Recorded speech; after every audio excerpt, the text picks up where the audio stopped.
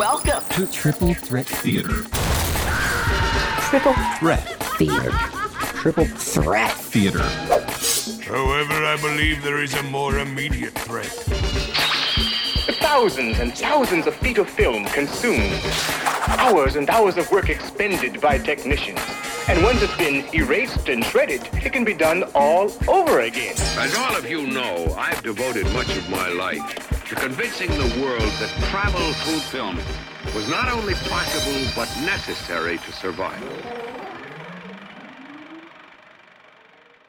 Welcome back.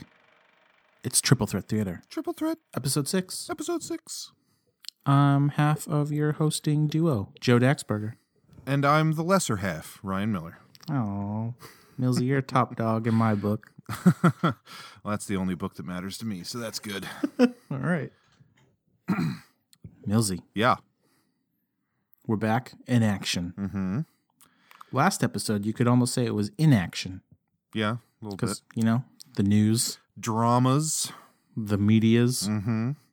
Characters talking to one another.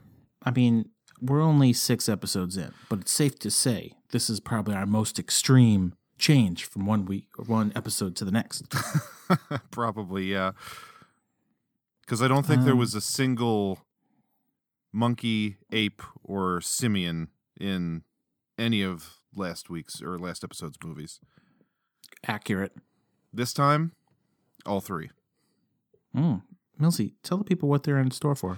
Well, this episode is titled Monkey Business. Not our most clever title yet, but it does the trick. I mean, it's clearly on point. True. This episode, I hadn't thought about it beforehand, really should have had something to do with gorillas in the title, because all 3 of these films feature gorillas. We are going Gorillas to be are not talking- monkeys? No. Well, are they? I don't think so. I know there's some kind of distinction, like how dolphins are mammals and not fish, and there are certain monkeys that aren't monkeys.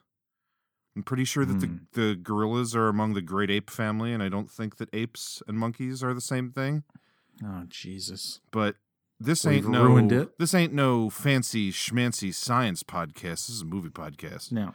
Yeah. That's why we're mean, going to be it- talking about classics, Congo, Mm-hmm. the Mighty Joe Young remake, Mm-hmm. and the King Kong remake from 2005.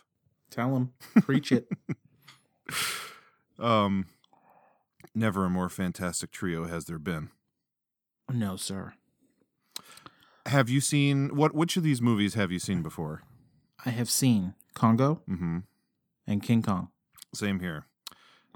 Never saw Mighty Joe Young. It was but a blip on my radar. Very much so.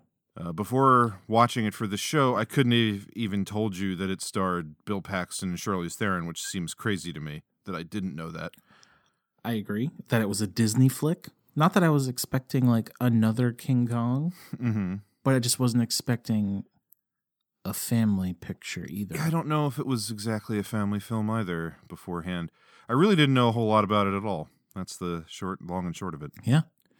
Which, you know, kind of when we put our triplicates together here, we tend to, or at least, well, I shouldn't say tend. For the most part, there's always like one movie maybe I've seen that gets the ball rolling to be like, what can I pair with these?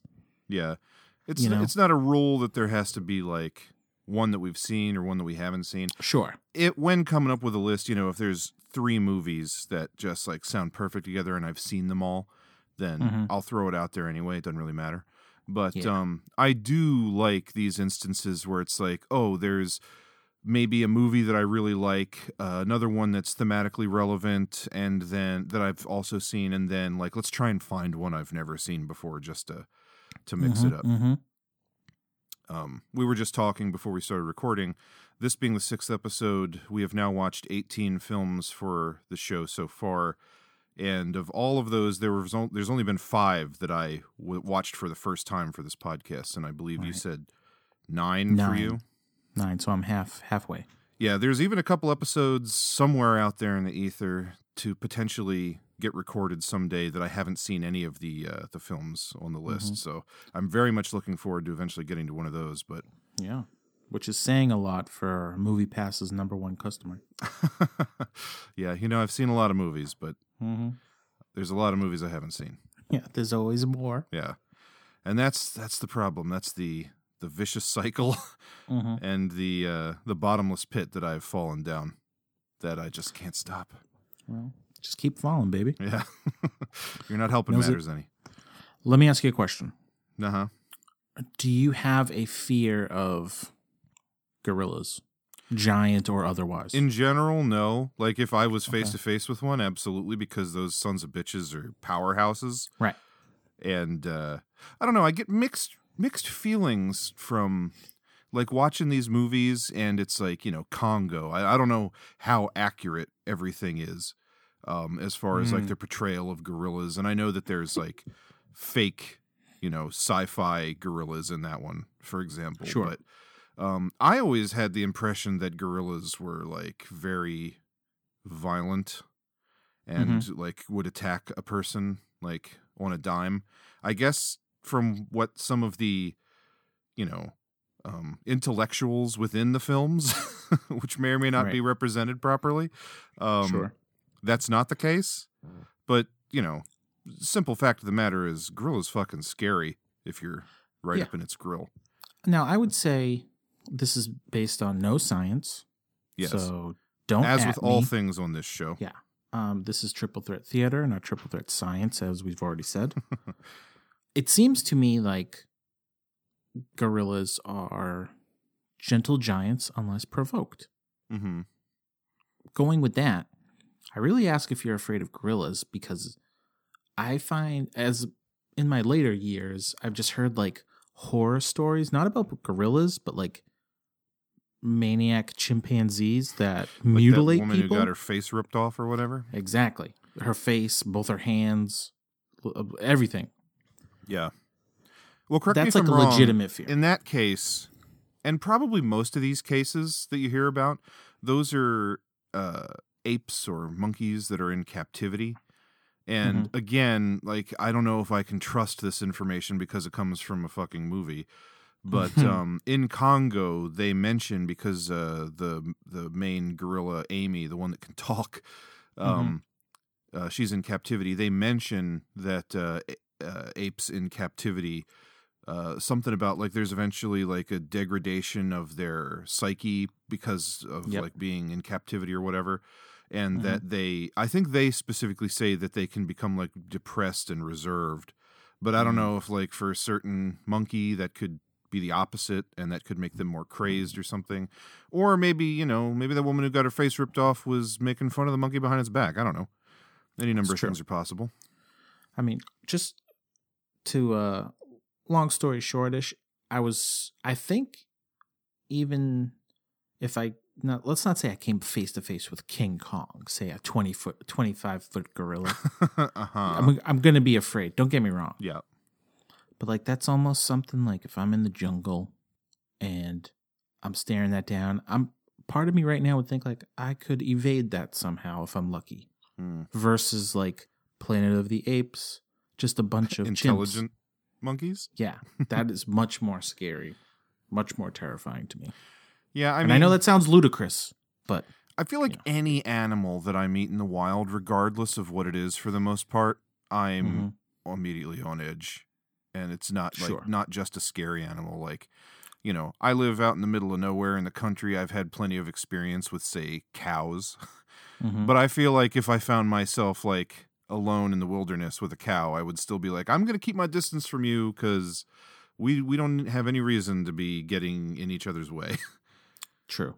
I mean, that's a good point. Or like, also, cats. I love cats, but you run into a random cat you don't know on the street. You don't know what the hell's going on with that cat. I mean, like random animal interaction I went to Aruba years back, and I didn't want to go near the ostriches at the ostrich farm because I just didn't trust them. Yeah. But they also look like dinosaurs, and they're creepy 8-foot birds. So yeah, I mean, they also look like they could do some damage. But I even know that, like, geese for some reason are like very violent and will, pinch the shit out of you with their beaks. So really, yeah. Just another thing you learn living in the middle of nowhere where I do, where you have a lot more opportunity to have an interaction with a wild animal. Ryan Miller, geese enemy. That's the thing. I think everybody is the enemy of the geese, but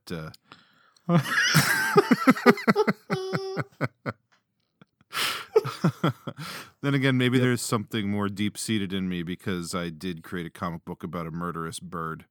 Mm-hmm. So, I mean, you and Waterfowl go way back. yeah, true. So we won't confirm or deny if there is a chimpanzee episode Yeah, coming up with Triple Threat Theater. I could not, and I would not do that. Right.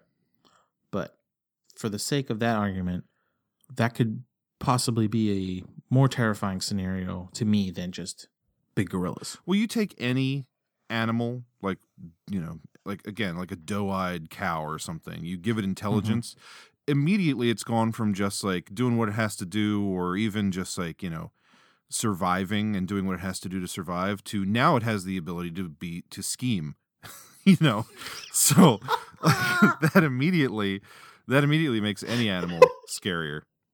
And again, I think that's something that I've, attempted to touch on in small ways in the 2 issues of Mangull I've managed to churn out over the past better part of a decade.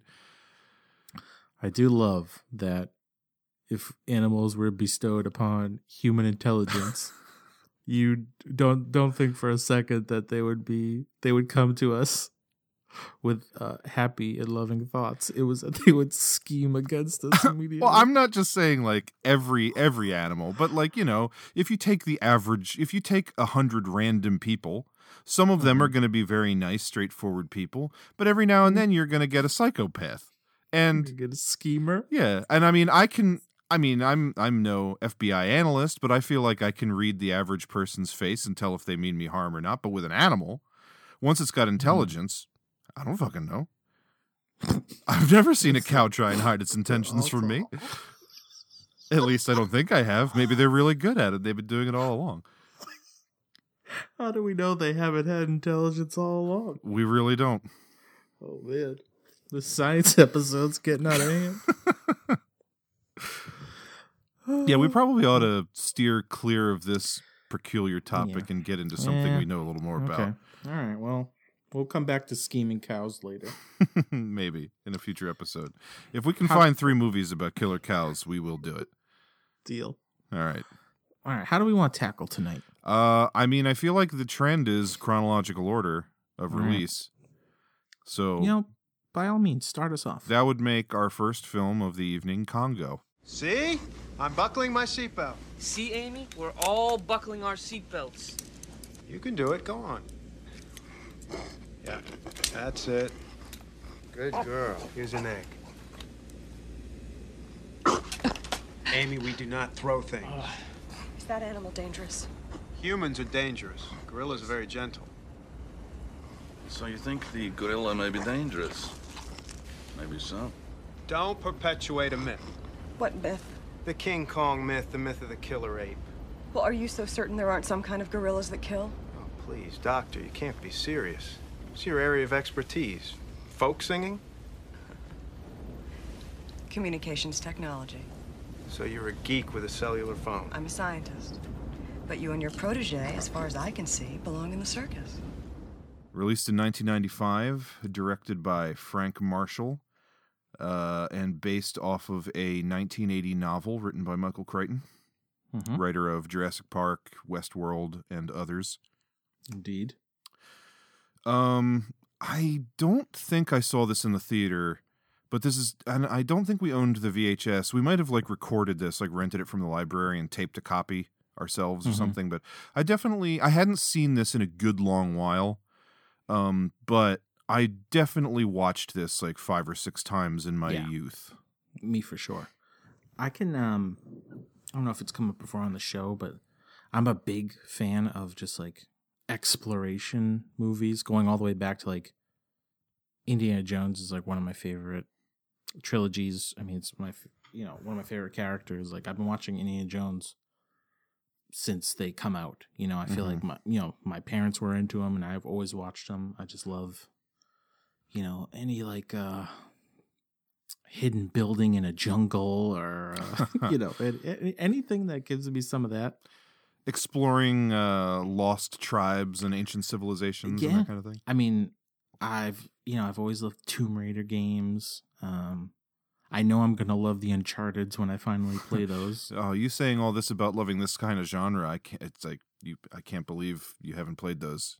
I know. You better wear a fucking diaper when you do, because you're gonna lose the control of your bowels when you play that game. It's so good. But I do, in fact, I just love that genre. Well, in doing a little reading, because I knew in the back of my head from reading something in the past that Michael Crichton's book is different from the movie, and I don't think he's too keen on the film because of that. That the original book was like an homage that he wrote to classic adventure yarns. Specifically, the thing that I read, he cited King Solomon's Mines, which I did. I mean, which is cool. I did a little research as well, and come to find out, again, this is like Wikipedia research, and I read a couple interviews actually, but it was optioned for a movie before he made the book. Yeah. And it was in like development hell for a while, but like his kind of main intent was, one thing I read said that he wrote it like kind of specifically for Sean Connery, and for it to have like an Alan Quarterman character for him to play. Yeah, and then Sean Connery eventually goes on to play Alan Quartermain in League of Extraordinary Gentlemen. Right. And it didn't like really pan out. I think it kind of sat in development hell, and then he wrote the book. I don't know what the differences were, but and then someone came on and like rewrote the screenplay, and it's almost like just like the book. From what I read, it's only the book like in title only, and the kind of adventurer character. So I don't want to get too deep into this because we were talking about the book or the movie and not the book. But I did read a synopsis of the book just to see, and honestly, it wasn't that different from the movie. Oh, there's some characters that aren't in there, like the Tim Curry character isn't there, and so the movie, it brings together all of these characters from like different facets of life and kind of throws them together. So you've got Laura Linney's character, who is a former CIA agent, and now she's like some kind of tech guru person for this big communications company. And she is sent on this mission to find these diamonds. And the reason that all the other characters get roped into it is because she's basically looking for a way to sneak into the country without anyone knowing her true intentions. And so she hitches a ride along with Dylan Walsh's character, who is a research scientist who's working with Amy, the talking ape in the movie. And she knows sign language. Yeah, and so like she meets him that way so that she can go with him to the jungle. And then Tim Curry's character is like another, he's looking for a way to get down there too and find this like lost city, and he uses Dylan Walsh's character and Amy the ape, and like all the characters kind of come together like that. But I guess the book is simpler.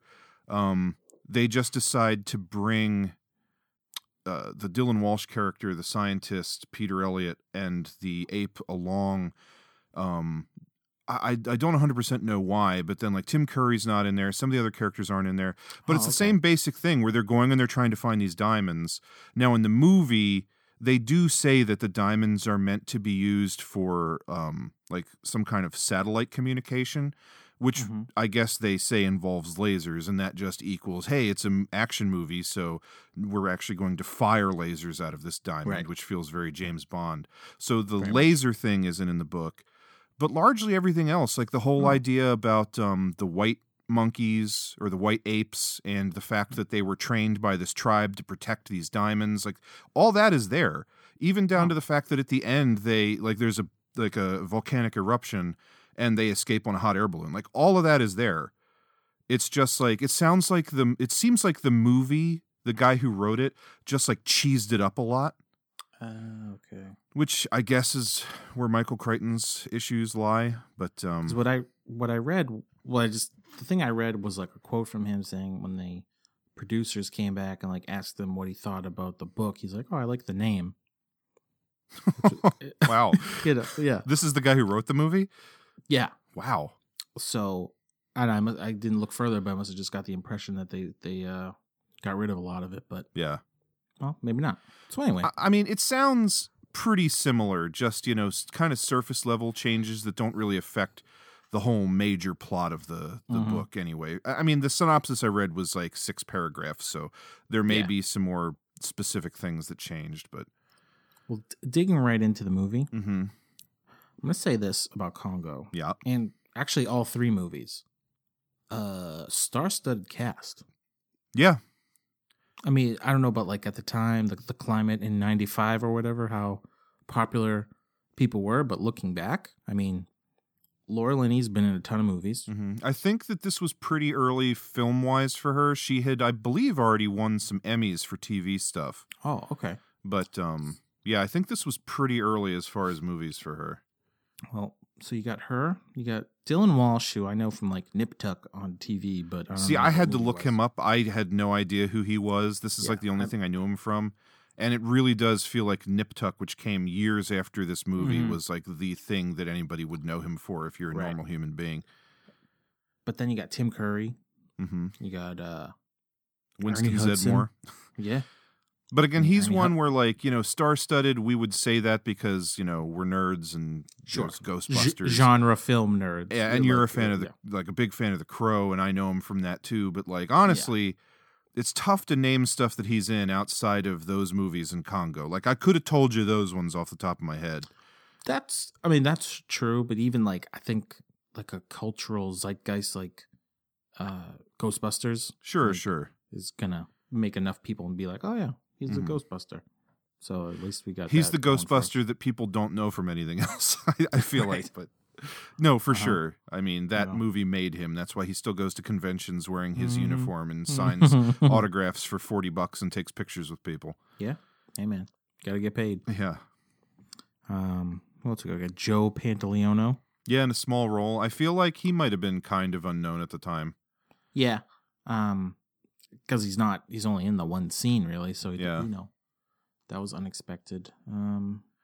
Well, you've got another guy who I wouldn't know until years later, and I always butcher his name when I try and say it. Adewale Akinoye Agbaje, who played Mr. Echo on Lost. I was just going to say Mr. Echo, so good on you, because that sounded good to me. Bruce Campbell in a tiny role in the beginning of the movie. Yep. Which is like the one piece of trivia I've always known about this film, but I feel like this is like potentially the biggest, most prestigious film he's ever been in. Is there anything like he's obviously a huge cult icon and he's been in a ton of stuff. But I mean he was in the 3 Sam Raimi Spider-Mans, but as like small cameos. Well, I mean he's probably in those more than he is in this, honestly, but right. Yeah, I hadn't taken that into account, but like outside of Sam Raimi stuff, let's say. Yeah, outside of that, I mean, it's this. This feels like a weird like entry into his filmography, even though it is a tiny part. I love seeing him in there. Sure. And that face that he makes when he's holding the eyeball in his hand is great. That final scream of his. Yeah. I actually wondered this time watching it, is that him actually screaming or not? But I mean, I know he can scream from watching Evil Dead movies, but we'll assume yes and hope so that it's a yes. Yeah, even if it's not like quote unquote star-studded, there are a lot of recognizable people in this movie. In addition to the ones we named, there's Joe Don Baker, who plays like the old guy, and well, he's not even that old, but he's in charge of the communications company that Laura Linney works for. He's Bruce Campbell's dad, and you would know him potentially from GoldenEye, which I feel like is one of his most well-known things. Oh, okay. He's also the private detective in the remake of Cape Fear by Martin Scorsese. Okay. His big starring role, I feel, is Walking Tall, the original. Oh, really? I've never seen that one. Yeah, where he played, what's his name? Something Pusser. Buford Pusser is his name. He's like a traveling wrestler who decides to settle down in this town, and then he fights corruption with a big stick. Yeah. But then, honestly, like, he's one of those that guy actors I always recognize. But he took on a whole new life for me when I got into the show MST3K in a big way, like 10 years ago. Because he pops up in a couple of movies they've done, and he's the lead character in a movie called Mitchell and another movie called Final Justice. And they just love to rip him a new one. Like, for... It's weird. He's in stuff like GoldenEye. He's in actually 3 James Bond movies as 2 different characters across the 3 of them. Yes. And he's in Cape Fear and like some other big movies. And he's like kind of well respected as a character actor. But then at the same time, if you look at his filmography, he has made some utter garbage. It's almost like he walks in 2 different worlds. He's like fucking Blade or something. But Buford Puss, the Daywalker. He's always been an interesting case to me. And then another one for me that he's always stood out just visually and like the couple of movies I've seen him in is a guy named Grant Heslov. He plays Dylan Walsh's like kind of skittish buddy. Oh God, yeah. The darker skinned guy with the curly hair. Sure. Who I've always known from 3 things mainly. This, because he's got a look and just like his wide eyes and his like nervous attitude. Yeah, he fits a role. Yeah, for sure. True Lies, kind of a small part. And then The Birdcage, which is a comedy that I've always loved. And he has a very small part in that where he just plays like a paparazzi. But he's always been one of those that guy actors for me. And like looking him up just to remind myself, like, what else do I know him from? There's not a whole lot, but the fascinating thing about him that I found is that he is known more as a producer and a director now. And I don't know if he like is part of a production company with George Clooney, but pretty much any movie George Clooney has been a part of in the last 10 years, he's been a producer on. Really? Like all the stuff he's directed and stuff. Yeah, this guy Grant Heslov directed that movie Men Who Stare at Goats. But just fascinating things I discover while I'm doing research for this podcast. Wow. I mean, certainly fits the that guy actor. So yeah, I mean, when I say star-studded, I mean it's just plenty of people you know. Yeah, tons of recognizable faces. One for me too. I don't know if you should recognize him, is Delroy Lindo. Yeah, I've known him. I feel like going way back because he's like in some Spike Lee joints that I like. I know he's in Malcolm X. He's in Malcolm X. He's in Clockers, which I don't know if you've ever seen. Never seen that. Which is probably like my favorite Spike Lee movie. Really? Yeah, it's really good. I'm gonna have to do a Spike Lee episode. I'm just going down the because he's been in a ton of stuff. He was in, well, people would know him. He was the detective in Gone in 60 Seconds with Nick Cage. Yeah. He's in Ransom, Romeo Must Die. Saw that in the theater. Yeah. Yeah, just tons of fucking people in this movie. He's another one, of course. Yeah. So I was great to see him. He's in one scene. He yells at Tim Curry to first eat his cake and then stop eating his cake. Yeah. Which, I mean, I'll jump right to it. Congo, the movie, is bonkers. Oh yeah, it's nuts. And it's nuts. And you know, I kind of love it for that. Me too. I think this movie is a lot of fun. It falls into a camp of like kind of bad, but also oddly enjoyable, like sort of blockbustery type of movies from the 90s. Yes. And I mean, I feel like this was on the heels of Jurassic Park, like trying to capture that same audience, but it's kind of the redheaded stepchild of that sort of subgenre. Yeah. But other movies like the 90s Godzilla movie, the American Godzilla film. Yep. You know, not a good movie, but something that I remember being like a big deal at the time, and I still have like a bit of nostalgia for, even though watching it recently, it is not very good. But even stuff like Starship Troopers and Independence Day, like the big blockbusters, Men in Black, stuff like that from the 90s, this feels like it's just riding on the tip of their coattails to me. Like it belongs there, but most people don't look back on it as fondly. No, I think it's just obscure enough that it missed like a lot of people's radar. It is like hot on the heels of Jurassic Park. Some research I did basically says that it got bankrolled when it did because of Jurassic That Park. makes sense, because this came out in 95, and Jurassic Park was, what, like 93-ish? 93. And this had been in development hell for like 15 years up until that point. Yeah, so it was probably Jurassic Park comes out, it's a massive smash hit, and then all the studios were like, what rights do we have that are Michael Crichton? Yeah. And they were just That's like, fuck it, get this made.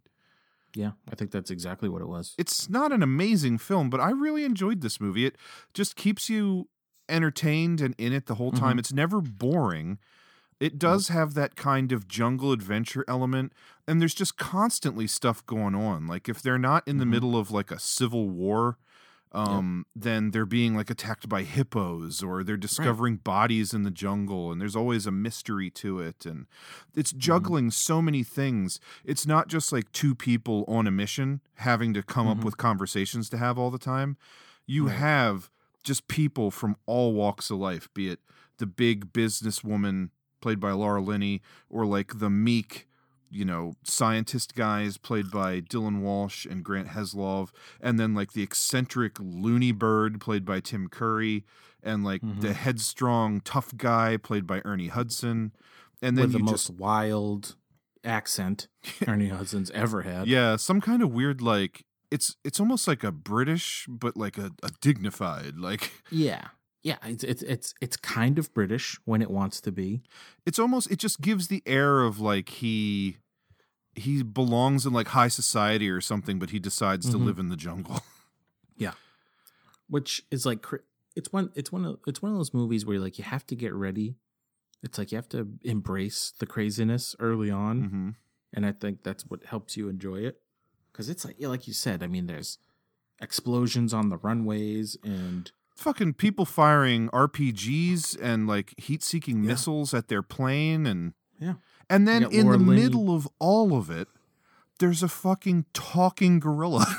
I can't believe we haven't touched on that more, but like that is one of the major memorable things about this is Amy, the gorilla who does sign language, and they give her this like backpack with a electronic glove attached to it, and then completely unrealistically, because she's just waving her arms in random ways, and it's saying things. Yeah, so you've got, Amy the gorilla, which is it's a perfectly fine gorilla suit for someone to wear. Yep. She's got the power glove in her backpack. Yeah. She's hitting the sign language. She's drinking wine. She's smoking cigars. Yeah. They're constantly feeding her pills and bananas. Oh, forget it. They're drugging her the whole time. Millsy, you would be glad to hear that Triple Threat Theater now has a technical advisor. Oh?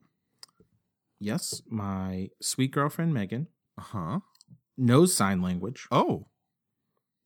Next time you see her, I'll make sure she signs the song "Girls Just Want to Have Fun" for you, because she knows the whole thing. Wow, I'm impressed. That was like in her sign language class. That was like the end project, was to like sign a whole song. So she knows her stuff. Now, she watched Congo with me. Okay. God, why isn't she on the show? I tried. I'm paraphrasing here. But young Megan basically said, that gorilla's sign language is dog shit.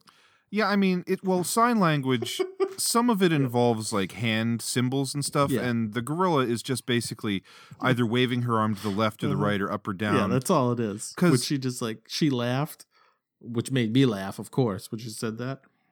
Yeah. Because that's all it is. It's like a left or an up, but it's just so funny because like she's got like that little kid voice built into the backpack. And just the stuff she says is kind of hilarious. Like that ugly monkey or ugly gorilla or whatever. Yeah. And, the thing just had me dying. And then once they get her smoking cigars and, like you said, doing drugs and drinking wine, it's just like and I've seen this enough when I was a kid, but I don't remember a ton of it. Like I remembered like mutant gorillas, lasers, the jungle. Of course, as I'm watching it, I start to remember everything. Because even beforehand, I was like, oh yeah, the monkey with the sign language. Forgot about that. But I feel like this time around, I enjoyed it a lot more for like other reasons. Yeah, thinking back on the movie, the things that stand out are Amy the talking gorilla There's like white gorillas that they fight in like a temple, and there's like laser fire. Like those are the things I really remember. But I know I looked at the time and I can't remember exactly, but I want to say there's only like 40 minutes left in the movie by the time they find like the approximate area where the temple is. Like the whole movie, like what Michael Crichton said about like him wanting it to be a throwback to something like King Solomon's Mines. I've seen one of the film adaptations of that story, and they do find King Solomon's Mines, but if it's like a 2-hour movie, they find it at like the hour and 40-minute mark. And it really is about the journey rather than the destination. And I didn't remember that, but this is very much that. It like takes its time, and it doesn't rush to get to the ending. And then the ending isn't even as big as I remember. Like there's a little confrontation with the gorillas outside. Then there's one inside. The laser gets fired like 3 times. Right. I even forgot about like the nighttime campsite with the drone guns. Yeah, I had forgotten about that too. Yeah. Yeah, there's not a ton of lasering going on. But that's fine, because really the movie, like while it may not be the most mind-blowing movie or like great high art or something, it is extremely entertaining. Yes. I just think the characters are all so larger than life, and everyone's playing it a little bit tongue-in-cheek, and there's constantly comedic relief. And I just has this like constant like moving and shaking kind of tone to it. Like it's just never boring, which I feel like is a problem with a lot of big blockbusters these days, like Transformers or something, where, you know, you got the special effects and you potentially have like big stars and like awesome action scenes and stuff. But then in between, it's just like bogged down and a lot of exposition and plot and like poorly done character development. Whereas in this movie, it's constantly on the move. And it's not super long, isn't it? Like an hour and 40 minutes or something? Yeah. Yeah, it doesn't hit 2 hours. So you're in and you're out, and it's not like a 2.5 hour epic like one of the Transformers films, for example. I honestly always have liked this movie, but revisiting it and reevaluating it now, I really like this movie. I think it's a lot of fun. It was definitely one going in. I was like, again, I don't remember too much of it, but I really liked it when I was younger. Will I like it now? And I was like pleasantly surprised. Yeah. But I feel like the average person, if you say the movie Congo to them, if they don't go, what the hell is that movie? Then their reaction will generally be negative. Yeah. Oh, for sure. And I mean, give me another like 2 years to kind of forget all about what happens in the movie again, and I may fall into that bandwagon as well. But in general, I've never, like, no one's ever said the word Congo, and I thought, like, that movie sucks. Like, I've always liked it, thought it was fine, but I actually have a pretty big, like, amount of respect for it at this moment in time. Me too. And it's kind of like that sweet spot of, like, pre-big computer effects. So there's like still guys in monkey suits and big sets being built, and a giant animatronic hippo in a water tank. Like all, as people should know by now on the show, like all things I love. Oh, absolutely. And that you love. And there's some stuff that doesn't look so hot, like the scene which is a cool scene, but it looks a little weird when they're firing the flares out the window to distract the heat-seeking missiles. Like the compositing there looks pretty bad, but I mean, within the context of the scene, like it doesn't really it draws me out of the reality of the scene, but I still like what's happening so much that I don't care. Sure. Which is, I feel like, where the disconnect is between people like you and I, and then perhaps the average moviegoer who would just look at that and see it doesn't look real, so it's bad. Right. Yeah, I'd agree. Not to say we're better than everybody else, but that's why we're better than everybody else. Yeah. Yeah. I mean, because we can fully appreciate the 1995 classic Congo for what it is. Let me say real quick, too. I got this from the library. I don't know how you got it, but Congo has a fantastic movie poster. Which one? The one with like the close-up gorilla face with like the Matrix. Yeah, all the text on code on top of it. You're mixing science and nature, man. Yeah, I mean it's downright ridiculous. It somehow fits the movie, but if you just saw that, you'd be like, what am I looking at exactly? Yeah. So that was right on my DVD case from the library. I was very happy I feel to like see that's the perfect, like, you could do that with most Michael Crichton books turn movies. Like, if you took a T-Rex face and just covered half of its face with, like, genetic code stuff, like, that would work fine as a movie poster for that. Or if you took Westworld and you just had, like, Yul Brynner's face close up and then a bunch of, like, Matrix code along the side, that would work perfectly, too. Oh, man. Now we have to make a series of Michael Crichton posters. I'm in.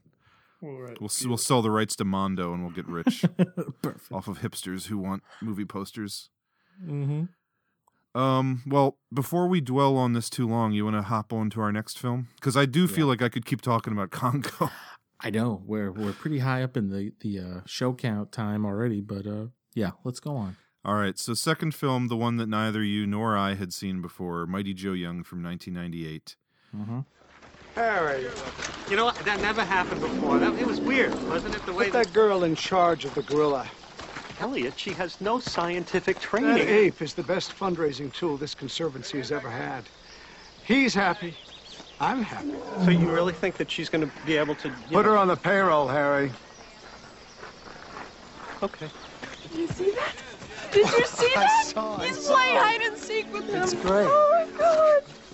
You were right. He likes it here. Oh my God. On his second day, he's playing. He likes it here. You got it bad. What are you talking about? You know what I'm talking about. Usually you are out the door as soon as the animal's in his habitat. You have a very active imagination. I don't think so. Oh, I think so. No, I don't think so. I think Mr. World Traveler has goo-goo eyes for the Gorilla Girl. Directed by Ron Underwood. Does that name ring a bell to you? It does. I knew him for one thing and one thing only, which is as the director of Tremors. Yes. I drew a blank, but I knew I had checked already, and I was like, oh, it's that guy. Yes, Tremors. Yeah, he'd also done City Slickers and a couple other things, including The Adventures of Pluto Nash, which is unfortunate. But wow. I mean, the guy directed Tremors, so he will always get a free pass in my mind. Always. I mean, Tremors, possibly one of the movies I've seen the most in life, period. Yeah, maybe here as well. I mean, I remember back in the early 90s when that movie was like playing on TV all the time. Mm-hmm. I might have even mentioned this on the show before. I had a friend growing up who was also named Ryan, and we both loved monster movies. And whenever that or Aliens would play on television, we would call one another and let each other know, like, hey, Tremors is on. Like, check out this channel. Nice. But, yeah, I feel like me and my brother Dennis, we'd watch Tremors every day for months. Yeah. Several times throughout childhood. Something I haven't watched every day for months. Mighty Joe Young. So yeah, like I mentioned earlier on the show, had no idea who was even in this. So when I pop it on and it's fucking Bill Paxton and Charlize Theron, I was like, okay, now we're cooking with gas. Yeah. And again, like, quote unquote, star-studded cast. Now, there weren't as many people in this one that I recognized a lot of people, but like the bad guy, again, I'm going to butcher this name. There's an awful lot of symbols above the letters here, but Raid or Rade Serbezia. And as soon as he showed up, I went, God damn it. It's that sneaky fucking Russian. Yeah. Snatch. He's the Russian bad Boris guy in the a lot Blade. of stuff. Yeah. He has a very long list of credits. A lot of them are foreign films before he started doing films in America. But some of the names you may recognize, and some of these are bit parts, but he's been in Eyes Wide Shut, Mission Impossible 2, Batman Begins, X-Men First Class, and I think he was the main villain in Taken 2. I think he was like the father of the guy that Liam Neeson went after and killed in the first one, and that's why he was after him in Taken 2. I mean, he'll always be Boris the Blade to me from Snatch, but I was excited to see him. So yeah, again, like just the quote unquote star-studded cast, just plenty of bit players popping up that you know from other things. Well, going back to Lost, Naveen Andrews, who played Saeed in Lost, is in this. Saeed was there. Regina King, who was like one of the scientists. Right. She's been in 1,000 movies.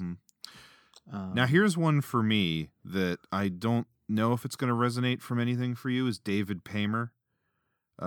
Is that the head of the conservation. Yeah, the guy that ends up like helping them get Yeah, Mighty Joe I Young mean, out. Another that guy actor. But like, is there anything you can immediately draw upon and say this is a thing I think of him from? Because I got a big one for me that is not going to be the case for most people. Yeah, just off the hot top of my head, no. And I'm pretty sure you still haven't seen this movie, but a favorite of mine, you'll know just when I say it, is Chill Factor.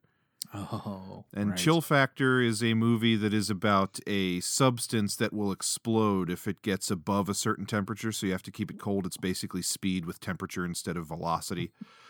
And the scientist that creates the substance, which they call Elvis, it's like its code name, is David Paymer. He plays the scientist who creates it, who befriends Skeet Ulrich's character. I'm not even going to go into it, but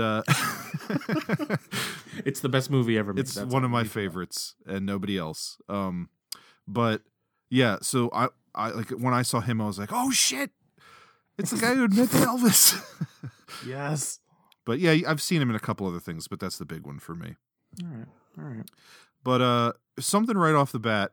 So basic premise behind Mighty Joe Young, at least this version, because this is a remake of a movie from the 40s, is that Charlize Theron, when she was a young girl, her mother was like working with the apes, and so she was living in the jungle with like the local people and basically living in like a shack in the jungle. And her mother is killed in the process of trying to save the apes from a poacher who is the bad guy. And then Charlize Theron stays in the jungle after her mother dies, and she grows up kind of following in her mother's footsteps. And there was also an ape that was orphaned in this attack, and so she grows up alongside him. And I don't think they ever say why, but inexplicably, this ape that she grows up friends with grows to be 12 fucking feet tall. Right. I mean, when he's a baby ape, they do say that he's like real big for his age and smart. But again, they don't give you any reason why. I just found it fascinating that they never explained it. Yeah. It's just like, for just example, like in King Kong, the version that we watched, the 2005 Peter Jackson film, like he's a huge ape, and you see that there are other giant things on the island, such as like giant bugs. So you can just go ahead and assume there's something in the ecosystem there or something. But this is one ape that just happens to be huge for no real good reason. And I don't really mind that they don't explain it. I was just a little surprised they didn't. But anyway, like, so setup of the movie is that there's these poachers who find out about Mighty Joe Young, and they want to capture him or kill him because, like, look what a fucking prize that would be. And Bill Paxton is like a nice, friendly, eco-friendly guy who comes along, and he's like, hey, if you keep Joe here, then he, it's not going to end well for him. Like, I know you want to keep him in his jungle home, but the best thing for him would be to come with me. I know some people at a conservatory in the United States, and they will keep him safe there. And so she begrudgingly decides to take Joe with Bill Paxton to the U.S., and that's where the story goes. But the thing that I was a little surprised by right at the beginning, because I more so know Charlize Theron as like a star now, and this was an early movie for her, is her character is like a little girl in the opening when her mom dies, and then it says 12 years later. And I was thinking to myself, like, 12 years and now she's Charlize Theron? Like, the girl was maybe only like 7 years old in the beginning. So I'm like, is she only like 19 or 20? And then I looked it up, and Charlize Theron was 20 or 21 when she made this movie. Yeah. Which surprised the shit out of me. I saw the same thing, and I was like very surprised. I was like, I don't remember looking to see what she had before that, but it seems, she was super young. Yeah, so she was born in, I believe, 75. And, I mean, this movie came out in 98, so it's been 20 years since this movie came out. And she doesn't look that much older. No. I mean, aside from, like, her hairstyle and her, like, horribly trimmed eyebrows, like scream 90s. That like that mid 90s, like late 90s, early 2000s look that she has. But outside of that, like the actual physical appearance based on like style of the time, she looks pretty much the same. Yeah, definitely. So that was surprising to me. Is this our first appearance of Bill Paxton on the show? Pretty sure. Okay, because I'm sure he comes up again. Oh, because he's the it's man. bound to happen. But yeah, I was surprised to see him in there, and of course, immediately delighted. Like once he pops up in the beginning of the movie, since I hadn't seen this, I wasn't sure where I was going to fall, but I was immediately like, okay, I'm game. Let's do this. Yeah, Millsy, I gotta say, I was very impressed with the effects in this movie. So was I. For 1998 Disney flick, I don't know what I was expecting, but it wasn't anything nearly as good as this movie actually looks. Yeah, it's one of those cases where when they do like close-ups of the face, like you can tell it's not real, it's animatronic or whatever, but it's still very good. But like the wide shots and like the action and stuff was extremely impressive through most of the movie. I'll say that at the end, it began to fall apart and look a little more fake to me when there was like tons of action in the end. And it's like giant ape interacting with like modern day city and stuff like that. But through 2/3 or more of this movie, I was really amazed. When there's a scene of like Bill Paxton trying to capture him, and he's like running through those open fields and beating up those Jeeps and everything, it looks awesome. Yeah. I was blown away. And I watched on the version that I watched, there was I got this from the library, and there was like a little like shitty 3-minute featurette or something. And so they didn't really go into it, but they insinuate that like obviously a lot of it, or not obviously because it looks so good, but a lot of it is guy in suit. But then apparently for some of the real action moments, like what you're talking about, where Joe is just like full on running and you're just getting these like shots alongside him as he's running. Apparently some of that stuff was CG, which I find hard to believe because it still looks so good.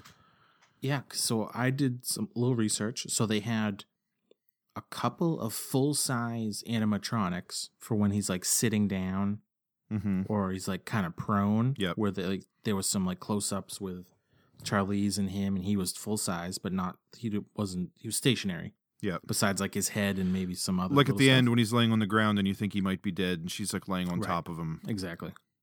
And then they did a suit with an actor inside, remote-controlled head, and then they just they did made miniature sets, which is always awesome. Yeah. And then they did like mocap with a chimpanzee, I believe, for like running stuff, which was still CG though. I just can't believe so good. I can't believe how good it looks because this might be reaching a little here, but do you have any idea what year Monsters Incorporated came out? No. 2000. It was relatively early Toy Story. I know that, or a relatively early Pixar. I know that Toy Story came out in 95. So it was probably early 2000s. But I remember the big deal about that movie, or one of the big deals being the hair, like the natural hair flow technology that they used for Sully in that movie. And that was like a big deal for like the CG progression in that film. And so this, I'm fairly positive predates that. And I don't know how they made it look so good with CG, because you go back and like Jurassic Park still looks really good. But you can start to tell nowadays, like that the smoothness of like the joints on the dinosaurs and stuff looks kind of fake. Yeah. And maybe it's only that it's like, you know, short sequences of the full CG, and it's usually like he's full on running or something. But I'm the same. I was very surprised. Yeah. Monsters Inc. was 2001.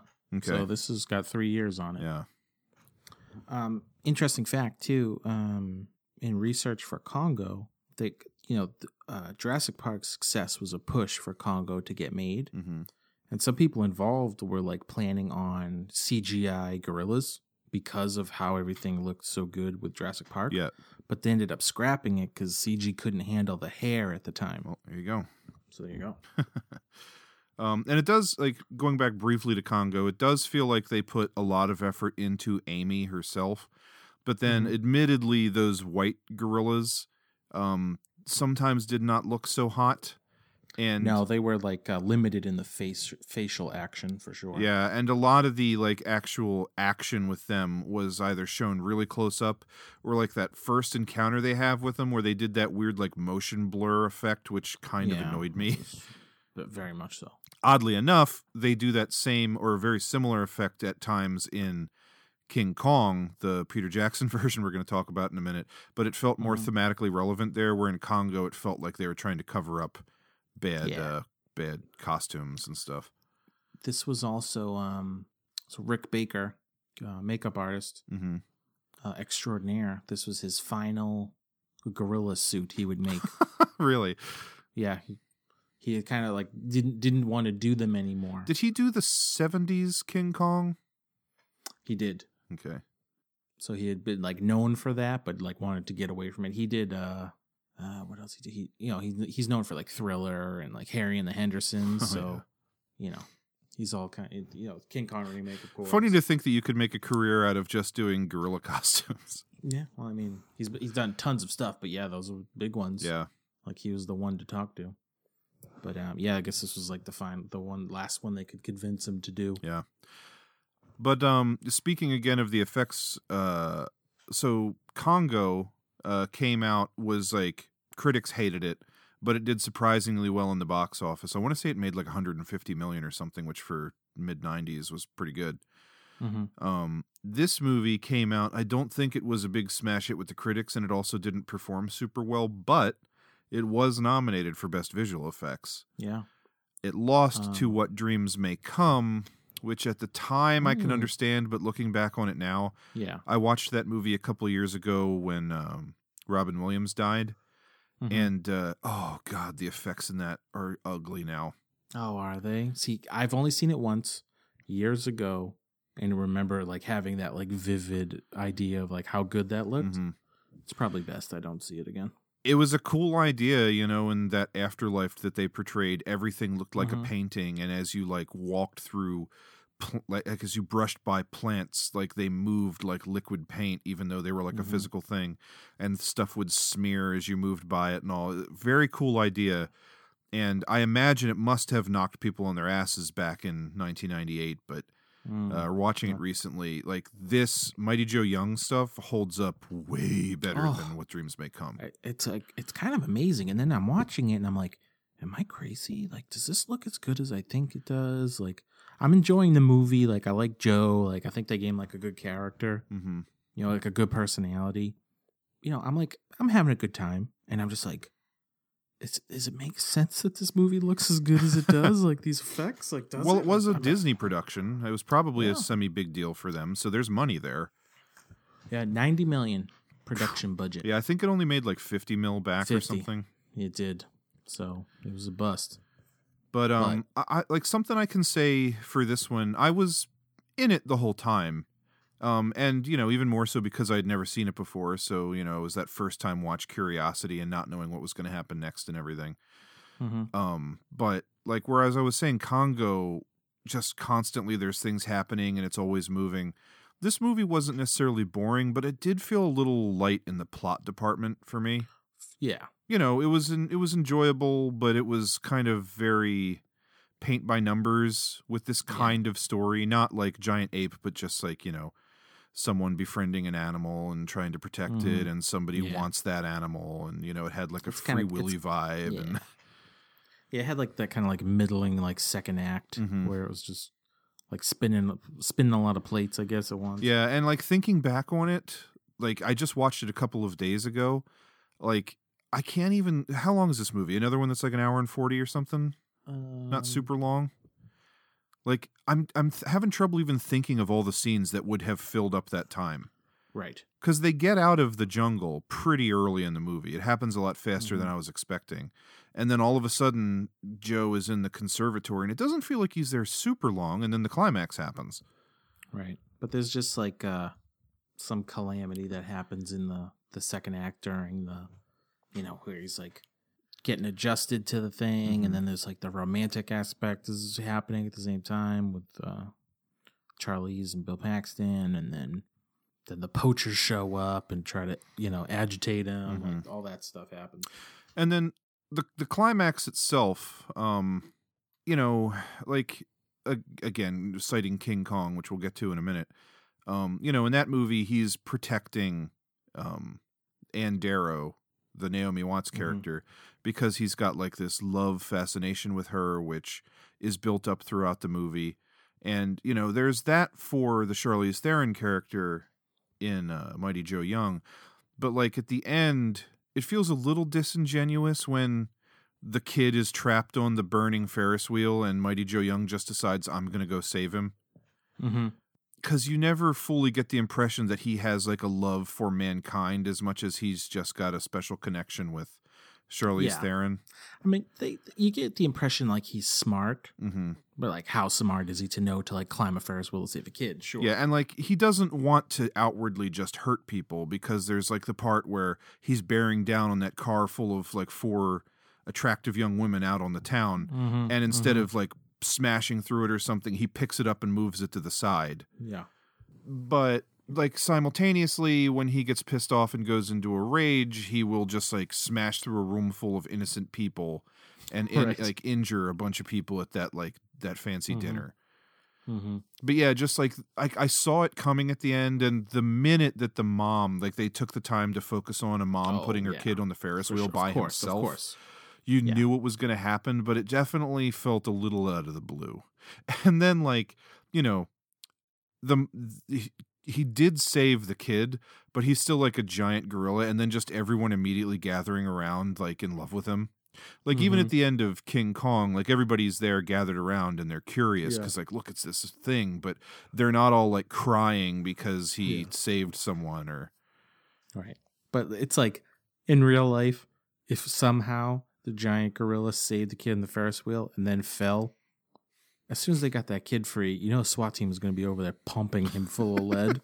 Yeah, you know? Absolutely. This is a Disney movie, of course, so they can't. But yeah, you're totally right. Yeah, so I can get by all that stuff, but it definitely gives it a little bit of a, I don't know, schmaltzy quality.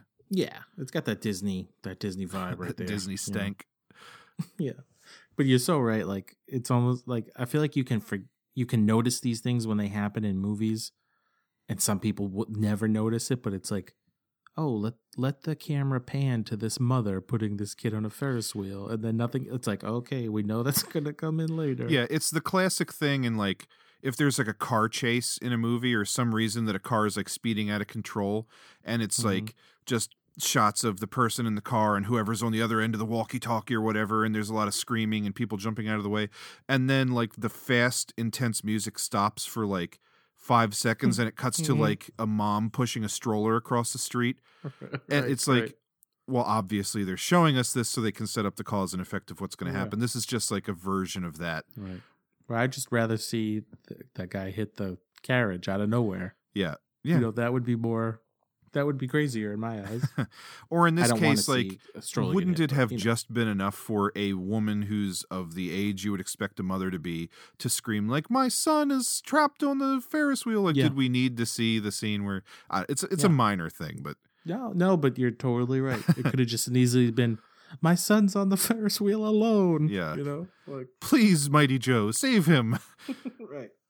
Yeah, but now it's like, okay, I know Joe's going up to get that kid in that Ferris wheel. Yeah. But yeah, also it being a Disney movie, I was a little surprised at how somewhat graphic the death of the bad guy was at the end, or even that he died at all. Dude, Mighty Joe Young flings him through that building or whatever. And into like a fucking power converter or something. I was not expecting that. No, me neither. And it was fantastic. Yes, it was. I think they really threw a person through a building into the power lines. At least a convincing dummy. Our favorite from another 90s favorite, a convincing dummy. It's my favorite part of the Married with Children TV show.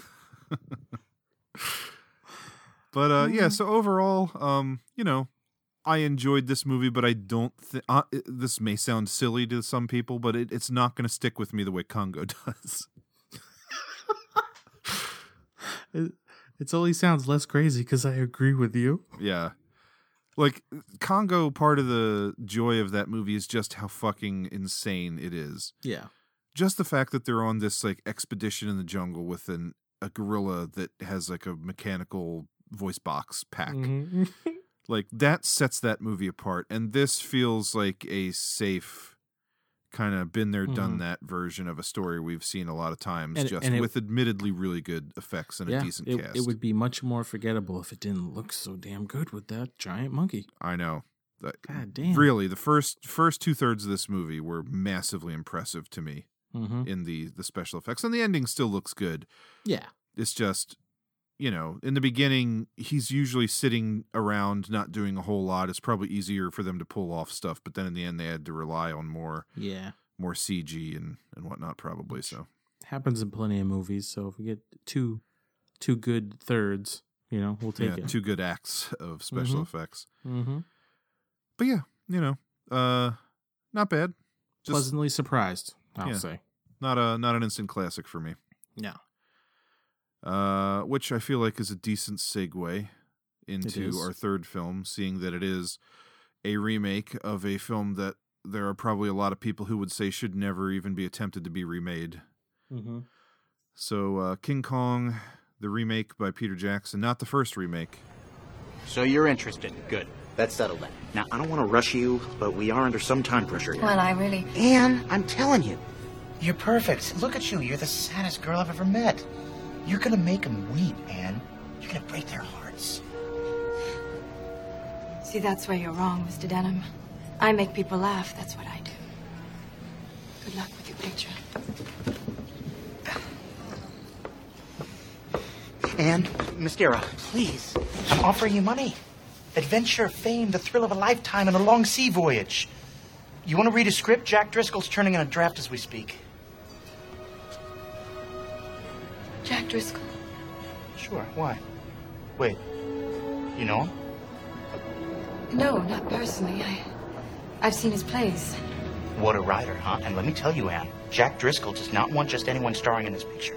He said to me, Carl, somewhere out there is a woman born to play this role. And as soon as I saw you, I knew. Knew what? It was always going to be you. Came out in 2005, written by Jackson, Fran Walsh, and Philippa Boyens, who also did all the Lord of the Rings stuff with him. Mm-hmm. All the special effects done by Weta, the same exact crew who worked on Lord of the Rings. Yep.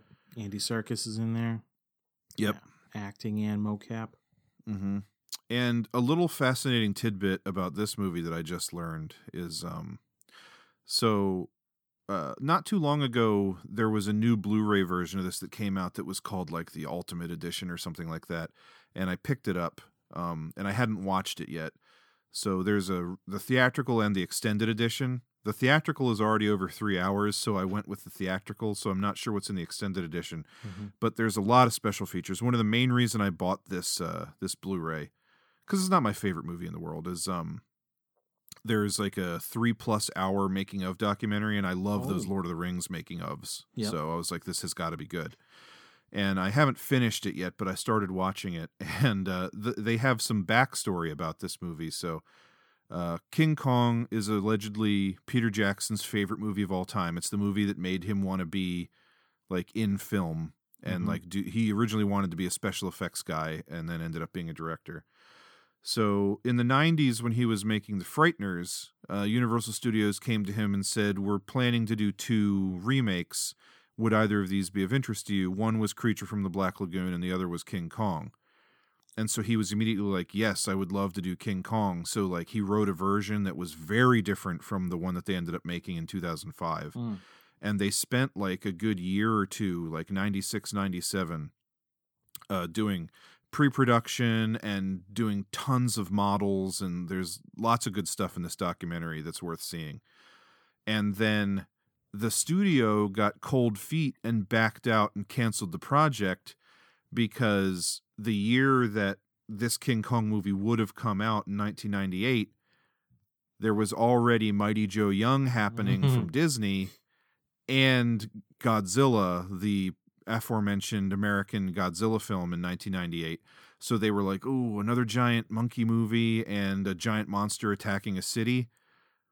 Probably not a good time to release a King Kong movie against those. Mm-hmm. So then it got scrapped, and almost immediately they went into production on Lord of the Rings. Oh, wow. And then somehow it came about, like, because I guess the studio knew that Peter Jackson really wanted to do a King Kong movie. After the success of, like, the first 2 Lord of the Rings films, they were like, hey, the minute you're done with Lord of the Rings, we want you to do King Kong. And then that's how this movie eventually did happen. That's wild, isn't it? Yeah. I just thought it was hilarious because we were doing this for the podcast that they mentioned that Mighty Joe Young was one of the reasons this movie didn't come out in 1998. It's kind of awesome. Yeah, I mean, it's King Kong. Everyone pretty much knows the story. I would imagine a lot of people have seen this movie. Yeah. Where do you stand on this one in general? I saw it in the theater. Uh-huh.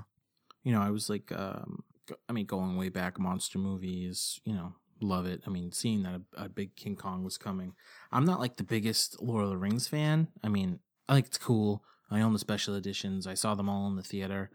I'm not a crazy diehard, but I'm like a crazy diehard fan of like Peter Jackson as a person. Uh-huh. Because I just think, he's one of those guys that just like loves movies. Like Guillermo del Toro just like loves, eats, breathes, sleeps movies. Mm-hmm. So like, I remember being like, excited for like his vision of it. Like that was something I wanted to see. It was cool. Like I think leading up to it, knowing it was going to be like a big CGI affair and, it was going to be long and everything. I remember like really liking it in the theater. Yeah. I hadn't seen it in a while. This is the only of them. This is the only one I own, which I believe is because you gave me the digital code for it. From your It's possible. aforementioned. Yeah, because I just bought that not too long ago. Yeah. And I need to watch that documentary because I haven't yet. Yeah, I'm like an hour into it, and it's really good so far. This movie, watching it now, it does feel like it's a lot of flash. Yeah. Like I like it. I mean, what he does is great, but some stuff. I mean, I could go into the things I like, but things like I disliked was I don't know if it was this time mid 2000s or whatever. Like CG's like really popping off, but like the scene, like the ridiculous scene of like the Brontosaurus stampede.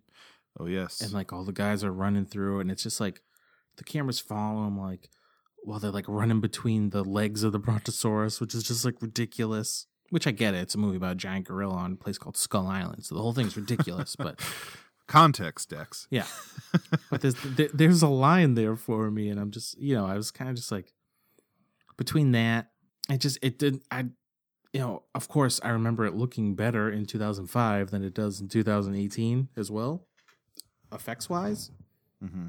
I still I like the way King Kong looks and everything, but it's kind of crazy when, he's holding on to Ann Darrow basically the whole movie. Her neck should be broken in several places. Again, our technical advisor, she was watching it with me for the first time she's ever seen it. And she's like, wow, she'd be very concussed by now. So it's like, I like noticed those things more. Brief aside. If Megan's going to be watching all these movies with you as we're doing the podcast, you got to get her on Letterboxd. Oh, I would love to see that. That would be something else. I see what I can do there for you, Bills. If she knows, won't appear on the podcast, you got to at least do that. If she knows it's a request from you, we got a good chance. Let her know it's an official request. Roger that.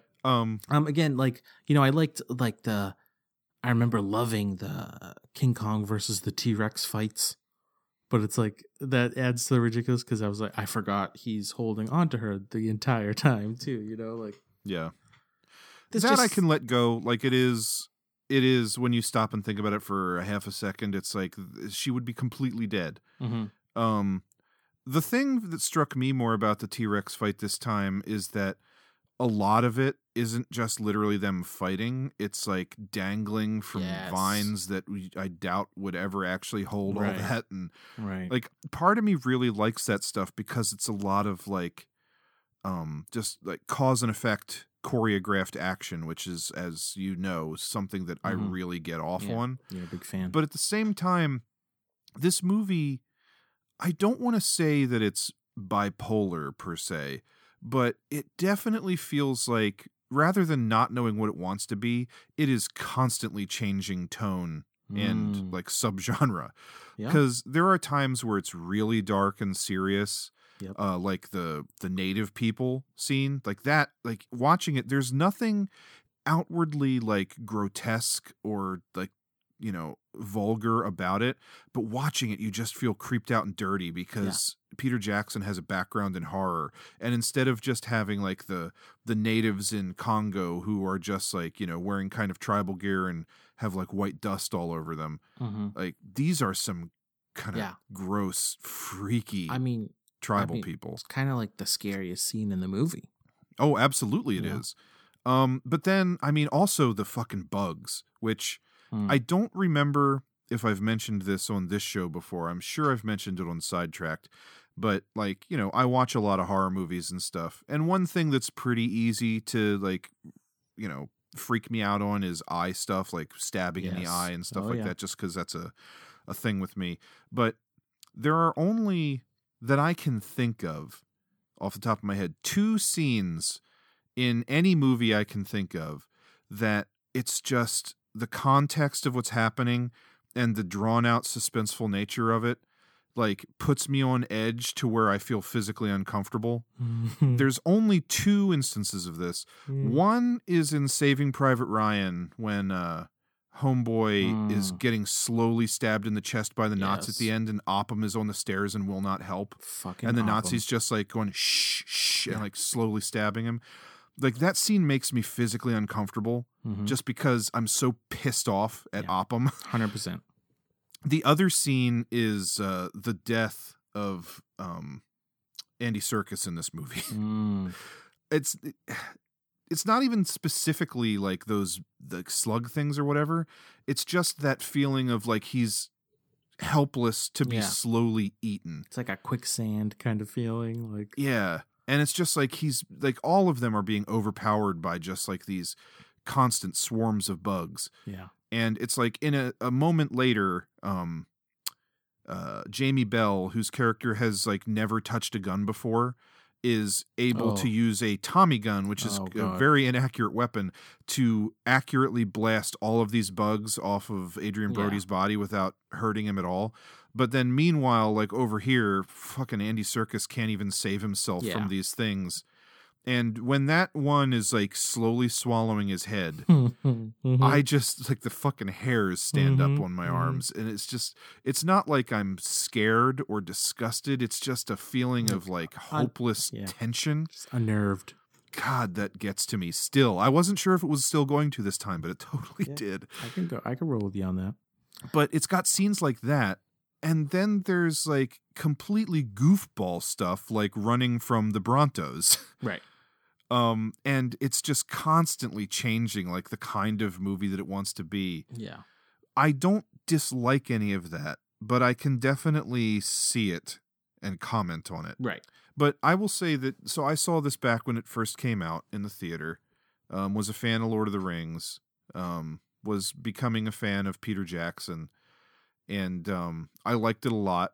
I had not seen the original King Kong at that point. I have now. And I've watched it once or twice over the years. I feel like this is a movie that I'm not sure if people overall loved it when it came out or were like at that time, like it's too long, yada, yada, yada. But I definitely feel like this movie is a film that has had a slow, persistent backlash over the years. And whatever acclaim and praise it once might have had has worn off, and people I think largely look back on this movie as like, you know, an unnecessary chore of a movie to watch or something because it's so long. I mean, I could certainly see that. I mean, I think that's the vibe I feel like I get from people. I will say I don't have that. Like I've always liked this movie. It is long, but it is another film where it feels like between the location changes and the constant action and the good, like character-driven story, even between Ann Darrow and King Kong. Like I know a lot of people have always cited that they hate the ice skating scene at the end in New York. See, I like that. I like that scene a lot. Yeah. Aside from the fact that right before that, all of a sudden there is not a single other person to be seen in New York City. And there's also no snow in the New York City streets. And then all of a sudden they walk to the park and it's like a winter wonderland with a frozen lake. But that logic stuff aside, I've always liked that scene. And I don't know, I feel like I don't know why, but I give this movie a lot of free passes on the issues that people have with it. Yeah. I mean, yeah, I'm curious actually to see like you said, like what people think of it now. I mean, for me watching it again, like I kind of already said, like some of just like the excessive CG stuff, kind of like weird on me a little. There's some. It's funny. Like it doesn't even, I don't think, hold up as well as 1998 Mighty Joe Young effects sometimes, but that's also because this movie is a lot more. It's doing a lot more with the special effects, a lot more CG. It's of course. I mean, but then too, it's like it's all things. It's backgrounds, character. It's every little bit. It is interesting. I would not have guessed this, and it might have been hyperbole to a degree, but based on a little bit that I saw of the that special documentary featurette on the Blu-ray that I got, Peter Jackson claims that they did more miniatures and miniature sets and stuff in this movie than they did in all 3 Lord of the Rings movies combined. Oh, wow. Like, he goes on, and same thing with the dude with the funny voice and the glasses who runs Weta from the Lord of the Rings special features. They both talk about, and it's weird, because Lord of the Rings, it's like 3 movies, it's this huge undertaking. It's funny to me that they talk about King Kong, a movie that I feel like not as many people talk about and isn't as revered.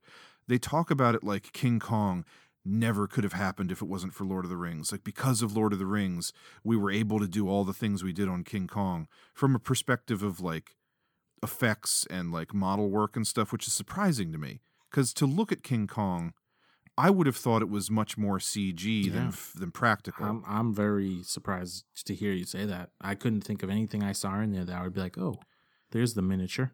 Yeah, I mean, just like like the wall with like that crazy bridge thing that they lower Andero down on. Yeah. Like that's a miniature, that wall. I never would have guessed that. I would have thought it was like a CG with like a physical her on that bridge thing being lowered and then like green screened in. And then like the Brontosaurus chase like through that canyon, never would have thought that was an actual set. No, the canyon, but it's like the canyon. What they did apparently is they took the animatic and they used that as the basis for where the characters were going to be running. And so, not to get too technical, but since I just watched the documentary and I'm now a scholar on the subject, like to make sure that the brontosauruses, like the CG brontosauruses in the animatic would like actually step on the ground, like the miniature had to be so accurate to match what was in the animatic that they actually used like some kind of software and a computer cutter to cut foam to match the exact elevation of like the computer previs graphics, so that they could have like a physical set, like a physical miniature set for the CG dinosaurs to run through. And it wouldn't look like the dinosaurs' feet were like going through the ground or like not hitting the ground. Like, why even do a physical miniature set at that point if it's going to be all that extra work? But apparently tons of stuff in this movie was physical that I never would have guessed. I got to watch that behind the scenes. Yeah, I mean, it goes to show that the special effects in general in this movie are actually mind-blowingly good. But the things that you're looking at and like that ape is CG, like they're it definitely didn't hold up as well as I expected it to. But again, it has been 13 years. Yeah. I think just for me, again, like, going back to like the love of practical stuff and like even like this episode with like how good Mighty Joe Young looked in those real environments. Same thing you said. It's like, it's kind of crazy to think that holds up better, but just in my eyes, it does. Yeah. It's better looking. Yeah. Just like the simple fact of the matter is though, it's like tough to compare because of course, King Kong, it was so much more ambitious than Mighty Joe Young was. Right. I mean, yeah, if you tried to make King Kong the same way they did Mighty Joe Young, it wouldn't nearly be the same movie. So that's the trade-off. I get it. Yeah. Let's really quickly do a little rapid fire on the cast here. What do you think of Naomi Watts? She's good. She plays it well. She's, it's believable, like the connection with her with Agent Brody and King Kong. She sells it. Yeah, I think she's really good at like making the audience care just through her facial expressions about that giant fake ape. Jack Black. Maybe kind of take it or leave it. I mean, sometimes it all depends on the movie. I wouldn't even say I'm a Jack Black fan. I guess he's fine. Yeah, he doesn't really do anything for me though. I'll give you that. I think he is perfect for it in the beginning when it's like him running from the studio people and he's very charismatic and more of a humorous character. When they get to the island and he becomes like scheming and like he has that 1,000-yard stare, I do not buy it as much. Yeah. And this is kind of a tragedy. So the woman who, Fay Wray, who played the Ann Darrow character in the original King Kong in 1933, was still alive when they were working on this movie. And they had met with her, and they were going to have her do a cameo as a woman in the crowd who said the line, "It wasn't the airplanes, it was beauty that killed the beast," at the very end. Yeah. But then she died like right before they started filming or while they were filming. And then that line goes to Jack Black, and it just does not feel like he should be the one saying it. I was gonna say because like that line, that delivery stands out so much when he says it. It's just like out of place. It doesn't feel right at all. Of anybody, I mean, I don't know how you would do it because he was up on the roof with her, but it feels like it would have been a better line for Adrian Brody's character. Yeah, almost anyone but Jack Black. Yeah. I just don't think he pulls it off very well either. But yeah, that's just kind of unfortunate. Adrian Brody. I like him. I like Adrian Brody. I think he's fine. It was a good role too. It wasn't just like the handsome do-gooder, movie star, which Kyle Chandler plays. But yeah, I think he's got range and everything. I like everything about Adrian Brody, to be honest. Yeah, I like his turn as a character you wouldn't expect to be like the hero, but then he is. Yep. He plays good that like he's like not the most handsome guy ever, but he's got the charisma. Yeah. And I just think like in a role like this, he shines. But then like when he was the lead character in that Predator movie, where he was supposed to be like replacing Arnold Schwarzenegger, that just does not suit. He's not that kind of an action star. In this, he's really good. Yeah, no, this was a good fit for him. Jamie Bell. I know that's a name. I feel like I should know him from more stuff. He was the Thing in the shitty new Fantastic Four movie. Oh, okay. He was the mocap guy and the voice for Tintin in the Tintin movie. You take it or leave it, really. He didn't do much for me in this movie. I don't mind his performance. I just feel like as long as the movie is... One thing they probably could have dropped was the relationship with him and like the second in command on the boat, that the black dude who was like in charge of the mission. Yeah, they spend an unusual, like just enough time on that relationship to be unusual, and it never really pays off. Yeah, it's unnecessary. There's never like a big moment where like Jamie Bell, after the death of like his mentor, uses some lesson that he had been taught by him to save the day or something. It feels odd. It's like the one part of the movie that I really do feel like, the length is what it is, but that could go no matter how long the movie is. And then, that's pretty much all the big names. You got like Colin Hanks and Kyle Chandler in there. Props to Andy Serkis. I love Andy Serkis as an actor. Mm-hmm. And he plays Lumpy.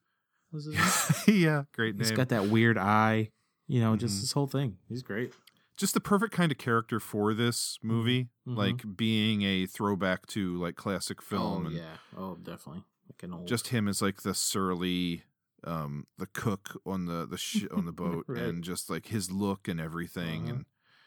And I love him as an actor too. I think he's an amazing character actor. That's why I think he's amazing in a pretty insignificant role in the Marvel universe as Claw. Oh yeah. Just his look and the things he'll put into a role that the average actor wouldn't, I really like. And then, what the fuck can you say about him as a motion capture artist? Yeah, he needs the Lifetime Achievement Award, Yeah.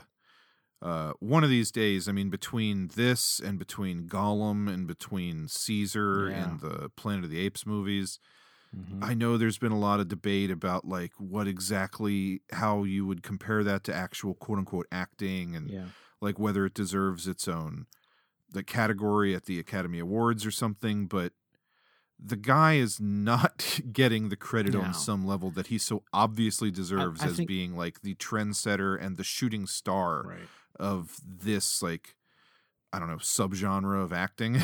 I think it will take some time, but he'll get the recognition. Yeah. Maybe when they look back and like there's so much more mocap in the future, which it probably will be, and it will look even better. It's just gonna suck if he gets like he's 78 years old and then he gets like the Lifetime Achievement on the Academy Awards and it's like, this is good enough for you. True. I mean, sure. But yeah, he's so good. It's cool to see that he does like the mocap, but then like this in Black Panther, like he can just be on screen and be entertaining. Yeah, like I said, I think he is a great character actor. Yeah, for sure. I feel like there's fewer and fewer people who really fit that role these days, and he's just one of them. Mm-hmm. I'm with you. But yeah, I mean, like I said before, I've always liked this movie. I still like it. Yep. I kind of feel like because of, and this may just be me projecting or something, but I feel like this movie doesn't get a lot of love in at least like the last 10 years. But I'm always waiting for the other shoe to drop and like me to watch the movie and finally be like, oh yeah, now I get what people mean. I definitely feel like this is a movie that most people will watch one time and that's it. Yeah.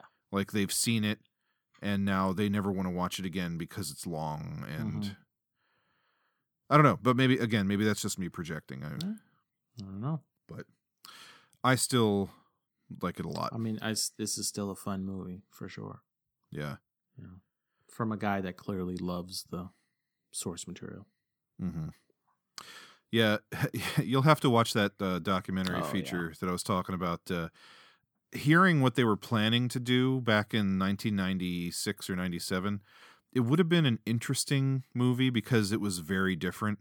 Like, this feels like an adaptation or like a retelling of the original King Kong film with added elements.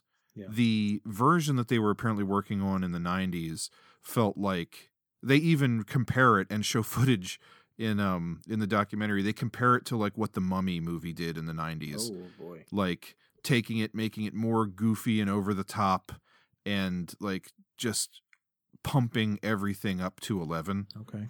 Which this movie does at times, but this definitely still feels like more of a love letter to classic cinema than like we're going to reinvent the wheel. Yeah, this is curious to see what that would have been like. Yeah. But yeah, this is like as subdued as you could say this movie is. It is, it is in that regard. Mm-hmm, for sure. But yeah, anything else to add about PJ's King Kong? I believe that covers it. I will say one last thing. The CG New York, like entire city that they create for the final act is impressive as all hell. Oh yeah. For sure. For sure. Because they have to, like, there ain't no hiding it. No. Like, it's all, like, high angles and... High angles, sunny, like sundown or whatever. Or sunrise. Sunrise? Yeah, sunrise. So, yeah, sunrise. So, impressive stuff, man. Yeah. So, now it's time to do the hardest part of the show, and that's deciding what to buy, what to borrow, and what to burn. I propose something. Yes? I'd like to start with the borrow from both of us. Does that mean you have a specific borrow ready to go, locked and loaded? I do. Okay. I personally, my borrow pick is Mighty Joe Young. Really? Yep. I think people got to see that it's all for the effects. I mean, the story, it is what it is. But I think I was so impressed by how good the stuff with Joe looks that's like kind of like one of those surprising things that come from the show that I would want more people to see. Yeah. So do you want me to give my borrow as well? Please. We're gonna go back and forth. I really thought when I was done watching the movies, I was thinking this might be the one where you and I finally match on like our buy, borrow, and burn. Mm-hmm. You've already thrown that out the window. Nice. My borrow is going to be Congo. Nice. A movie that it's a hell of a lot of fun. Mm-hmm. I just love watching it. I feel like I view it in a better light than most people, but definitely I think it deserves a second chance in a certain context from a lot of people. Mm-hmm. Fair enough. I like it. Okay. What do you want to do next? Well, I'll just say what my burn is, followed immediately by my buy. Okay. Call me crazy, baby. I can't believe you're going to do it. Burning King Kong, buying Congo. Wow. Now, my 3 is certainly dictated by the borrow pick for Joe. Uh-huh. Because once that's out of the way, you have to burn one. Kind of. Yeah. And it's just, I feel like this is totally based on just this past weekend when I watched all 3. I just had that much more fun watching Congo. And its ridiculousness and its practical effects. And not so much even the nostalgia thing, because what I barely remembered, and I still think it was like new things to me that I enjoyed this time. Mm-hmm. That I just had fun. And it sucks because this is like a tough one where in the past episodes we've had like easy, like, oh, burn that piece of shit. I mean, King Kong's tough to say burn. I mean, I feel like many people would tell me I'm crazy, but it is what it is. But many people probably haven't seen Congo or Mighty Joe Young. I mean, these are 3 entertaining movies, don't get me wrong, but yeah, this is the game, baby. You got to burn one of them. Hey, I love it. I feel like there's been a couple of times on this show already in the previous 5 episodes where I've even surprised myself with what I chose as my buy. Yeah. I mean, I'm watching, there's lots of great moments in King Kong where you just like fist pumping kind of stuff, like, yeah. But for whatever reason, I'm watching Congo and Laura Linney, she's constructing this laser gun out of like a PDA and some batteries. And it's like, dude's just like, oh, what are we going to do about these monkeys? She's just like, put them on the endangered species list. And she starts that is great. Cutting them in half, blowing their arms off. Great that moment. I'm just like, fuck yeah, Congo, baby. Yeah, it's great in that moment when all of a sudden she feels like a fucking, like a Sarah Connor or something. Dude, what a great line, too. I mean, it's the perfect line, perfect delivery. And it just immediately starts maiming those gorillas. Yeah, just like cutting through them with a laser. That is awesome. I can't believe we didn't mention that before. Yeah, I know. I forgot until I was leading up to my ridiculous picks. And it's like, it's just, that movie gave me such a smile on my face watching it that, hey, it is what it is. It be what it be. Well, I'll say that my, Congo is my borrow and King Kong is going to be my buy. It was more of a toss-up between the two of them than I expected. Because like I said, I've always liked both of them, but I didn't think it would be as close as it even was. Mighty Joe Young was the clear loser for me just because while I agree I was really impressed by some of the special effects, like even, it's Bill Paxton, love him. Mm-hmm.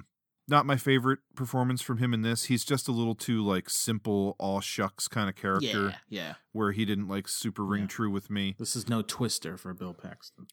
Yeah, absolutely not. And yeah, at the end of the day, it's just like I said earlier, like it doesn't stand out in my mind as much even a couple days later. Mm-hmm. Like where the time went in that movie. It was enjoyable. It was fine. But whereas Congo and King Kong, I will definitely go back to. Yeah. I would buy and borrow them. I feel like the one viewing of Mighty Joe Young is probably going to be enough for me. And then King Kong, I mean, I loved my experience of rewatching Congo enough that I probably could have put it in the buy spot. Mm-hmm. But like in addition to just like, there is a lot of good effects and stuff in this movie in King Kong, some really good performances. I'll admit, get a little choked up at times in this movie. It gets a little dusty in the old screening room. Hey, cutting onions. Yeah. Just some of the looks that Kong and Darrow give each other. And I can't knock it. Still entertaining as all hell movie. I'm like you mentioned earlier though, I kind of feel like one of those people where like I don't see myself sitting through King Kong again. Yeah. I feel like I've gotten from it all it has to offer for me. I feel like that's a big sticking point for a lot of people. Yeah, I just feel, and again, it would be like Mighty Joe Young. Like I could see, like either telling like another movie aficionado that likes that kind of stuff, like, dude, you gotta see these effects in Mighty Joe Young, or me even just, I wouldn't mind seeing that again just for that, even if it's a fast forward to the good stuff.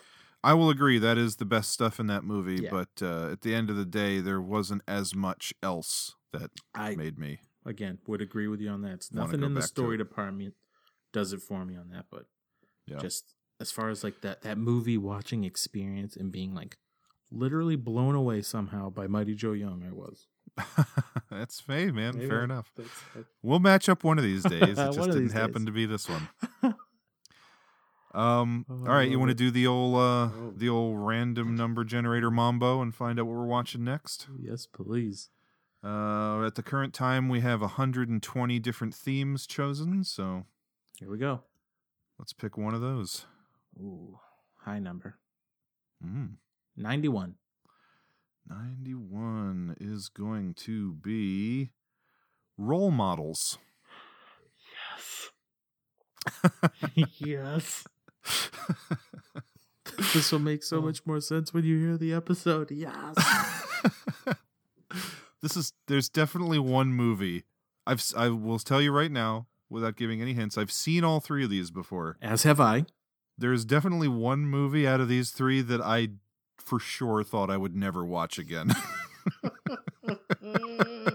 Perfect. But fate had something else in store for me. Perfect. I mean, I'll tell you right now, I don't know where I'm falling on any of these. I'd be very surprised if we come out with the same three picks. I cannot even speculate at this time. Neither. But if it's this one, I'd be ecstatic. Yeah. Only time will tell. Yeah, baby. So yeah, episode 7 of Triple Threat Theater, we will be discussing 3 films linked by the common theme of role models in some way or another. Get ready. I got to prepare myself, mind, body, and soul for one of these. Yes. All right, baby. With that, this was episode 6. I'm Joe Daxberger. I'm Ryan Miller. Thanks for watching.